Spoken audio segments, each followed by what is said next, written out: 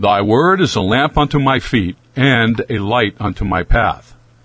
This is Gary Neron welcoming you to the Lamp and Light broadcast, coming to you from the studios of Central Baptist Church in beautiful Ocala, Florida. Lamp and Light is a ministry, taking a book of the Bible verse by verse, teaching as it is to men as they are, without compromise or apology, speaking the truth in love, and our purpose is to give the lamp and light to all. Yesterday in our study of Hebrews chapter 11, Dr. Bloom finished with verses 1 through 12 and was preparing to start with the invitation. Let's continue from that point today.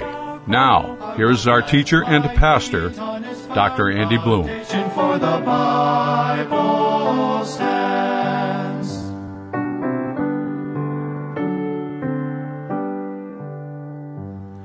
A right fear will move you to follow biblical actions that make your appearance a confident one, not one of shame. In other words, we too are warned of God, just like Noah. And how is it moving you? Because every one of us will give an account of himself to God. For Noah, it moved him to do those things that would save his house. And a lot of people thought, well, why are you building a boat out here in the middle of this land? What are you doing this for? What in the world is wrong with you? This guy's crazy. But too many parents are more concerned about their children's little league. Are they going to get to play? And it's a Wednesday night. Well, we made a commitment. And so because we made a commitment, we've got to be honorable and have our child at the little league. Well, you made a commitment to Christ. Are you going to honor a little league? Most time you have them in the little league after you've committed to Christ, then you put them in the little league. Are you going to make a commitment to little league above the commitment you've already made to Christ? Some have clubs at school, some for the popularity of the children. You let your kids do things that you know are wrong, but you don't want your kids to think that you're mean or you're an old Scrooge or something else. And you're more concerned about that than you are their biblical training, which is the most important thing needed in their life. You're hoping that going to a youth meeting or a Sunday school class or children's church once a week will provide them with all the biblical training they need, and it won't. God put that honest first on you, and you better do it. See, later, you're like Cain. The ground won't produce anymore. You can only wish that you had done those things. Now, with the ark, he prepared it, and by his preparation, the world was condemned because they had an example of faith before them, and they rejected it. Now, like what Matthew Henry's commentary states on this, his holy fear condemned their vain confidence. His faith condemned their unbelief. His obedience condemned their contempt. You see, my friend, good examples will either convert sinners or it condemns them. Now, the word condemn is the literal Greek word meaning to pronounce judgment against, while world is the Greek word cosmos, the sum total of the material universe. My friend, we live in a condemned world that is awaiting judgment. So isn't it interesting that verse 7 begins and ends with the words, by faith? Noah became the heir of righteousness by faith. In other words, God imputed righteousness to Noah by faith.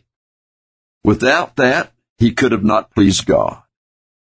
He would not have built an ark when it had never rained before. Think of the faith for 120 years not to give up when he didn't even know what rain is.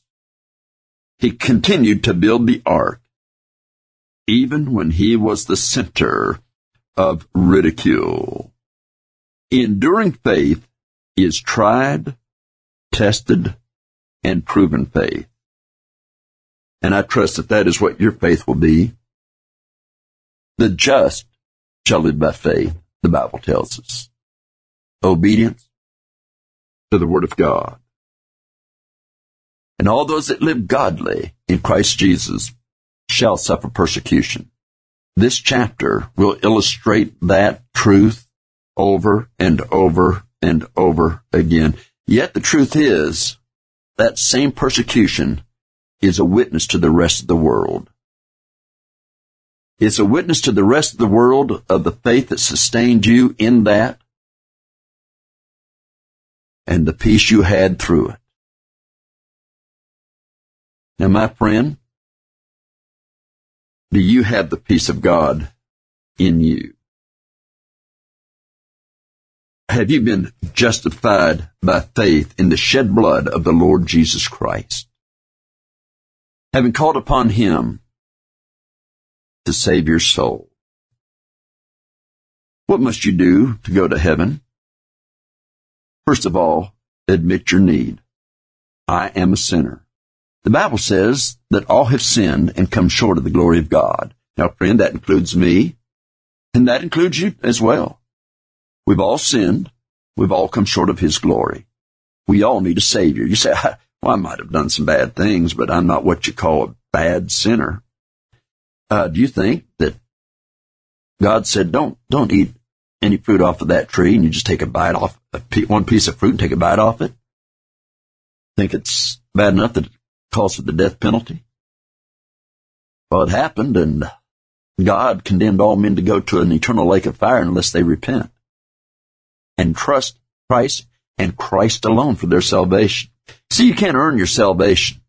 You don't add Jesus to your works. Jesus paid your penalty for sin. As Romans 5:8 says, Christ died for us. If you don't think that you're a sinner that needs to go to hell, that will go to hell, and you're headed to hell, then, my friend, you can't be saved.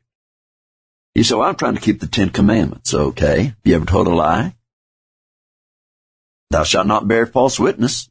Maybe you lied to get out of trouble. Maybe you lied not to hurt somebody's feelings. Maybe you lied for another reason.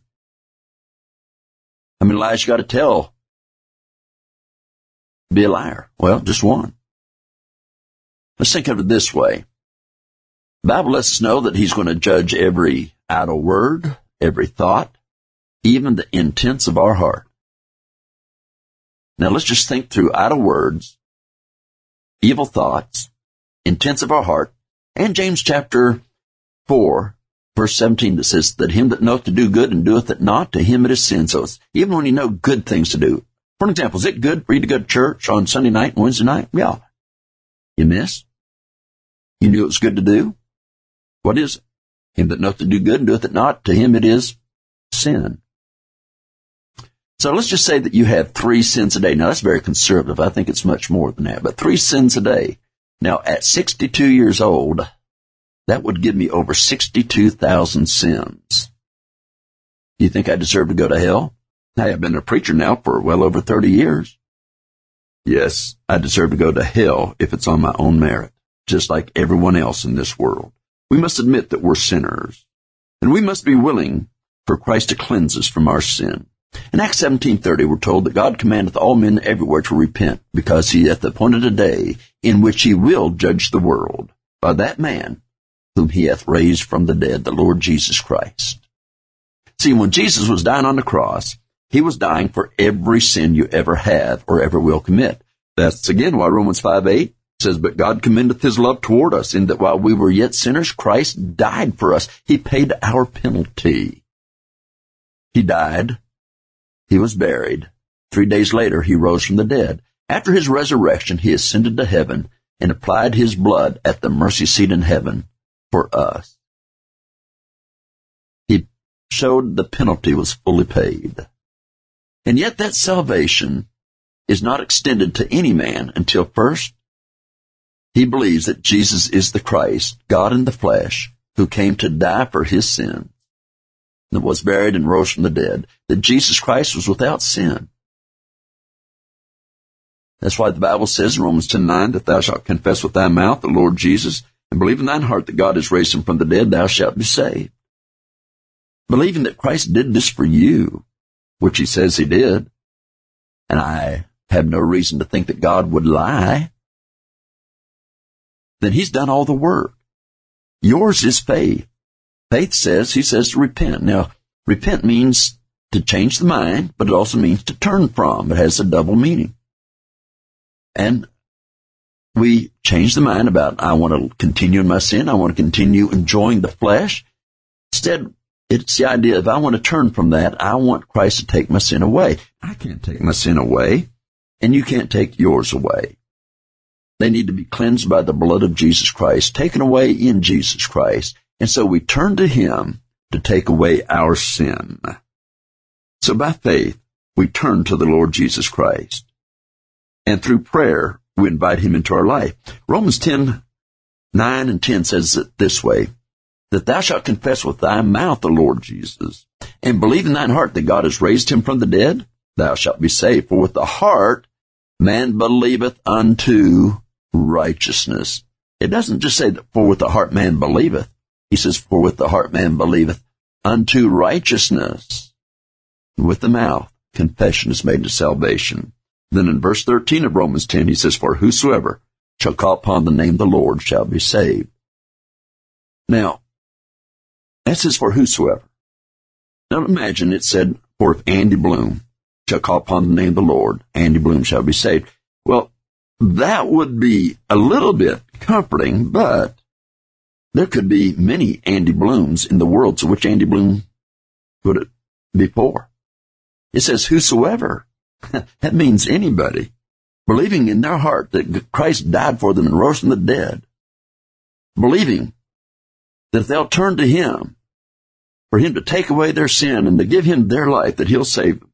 Believing he'll do that, they call upon him to save their soul, and he will. Will you do that right now? In a moment, I'm going to form a prayer. The prayer that I form will only be words that if you don't mean it. But if you mean this, then pray this prayer. Dear God, I know I'm a sinner, and I need forgiveness. Forgive me of my sins. I believe that Jesus Christ shed his precious blood on the cross for my sins and died for me. I believe 3 days later, he rose up from the dead. Please cleanse me of my sin. I invite you right now to come into my heart and my life as my Lord, as my God, as my Savior. Save me right now. Thank you for saving me. In Jesus' name, amen. Now, my friend, if you just prayed that prayer and you meant it, please write us and let us know. I have a booklet titled Building Blocks, and I would love to send that booklet to you, and it'll help you to grow in your new Christian life, and it'll instruct you in what you ought to do next. And so please write us so I can send that to you, and just write us to let us know that you've been saved, and then call someone, call a pastor, call a friend, and let them know that you've called upon the Lord to save your soul. Be his witness. Well, I see that our time is up. I want to thank you for listening today to the Lamp and Light broadcast. Please ask your friends to listen, because that's how the Lamp and Light grows. And my friend, please allow the lamp of God's Word to be the light that you follow today. We want to thank you for listening to the Lamp and Light broadcast. If you would like a CD copy of today's message by Dr. Bloom, send us your name, mailing address, and include the radio station by which you are listening and the date of the broadcast. We would appreciate a gift of $5 to Lamp and Light Broadcast, 1714 Southeast 36th Avenue, Ocala, Florida 34471. You may also visit us on the website and freely download the sermons by clicking on the sermon library. That website is www.centralbaptistocala.org. Again, the address for the Lamp and Light broadcast is 1714 Southeast 36th Avenue, Ocala, Florida 34471. And again, our website is www.centralbaptistocala.org. This is your announcer, Gary Neron, saying, may God's peace be with all that are in Christ Jesus. Stand so the hills may tumble, it will firmly stand when the earth shall crumble. I will plant my feet on its firm foundation, for the Bible stands. I will plant my feet on its firm foundation, for the Bible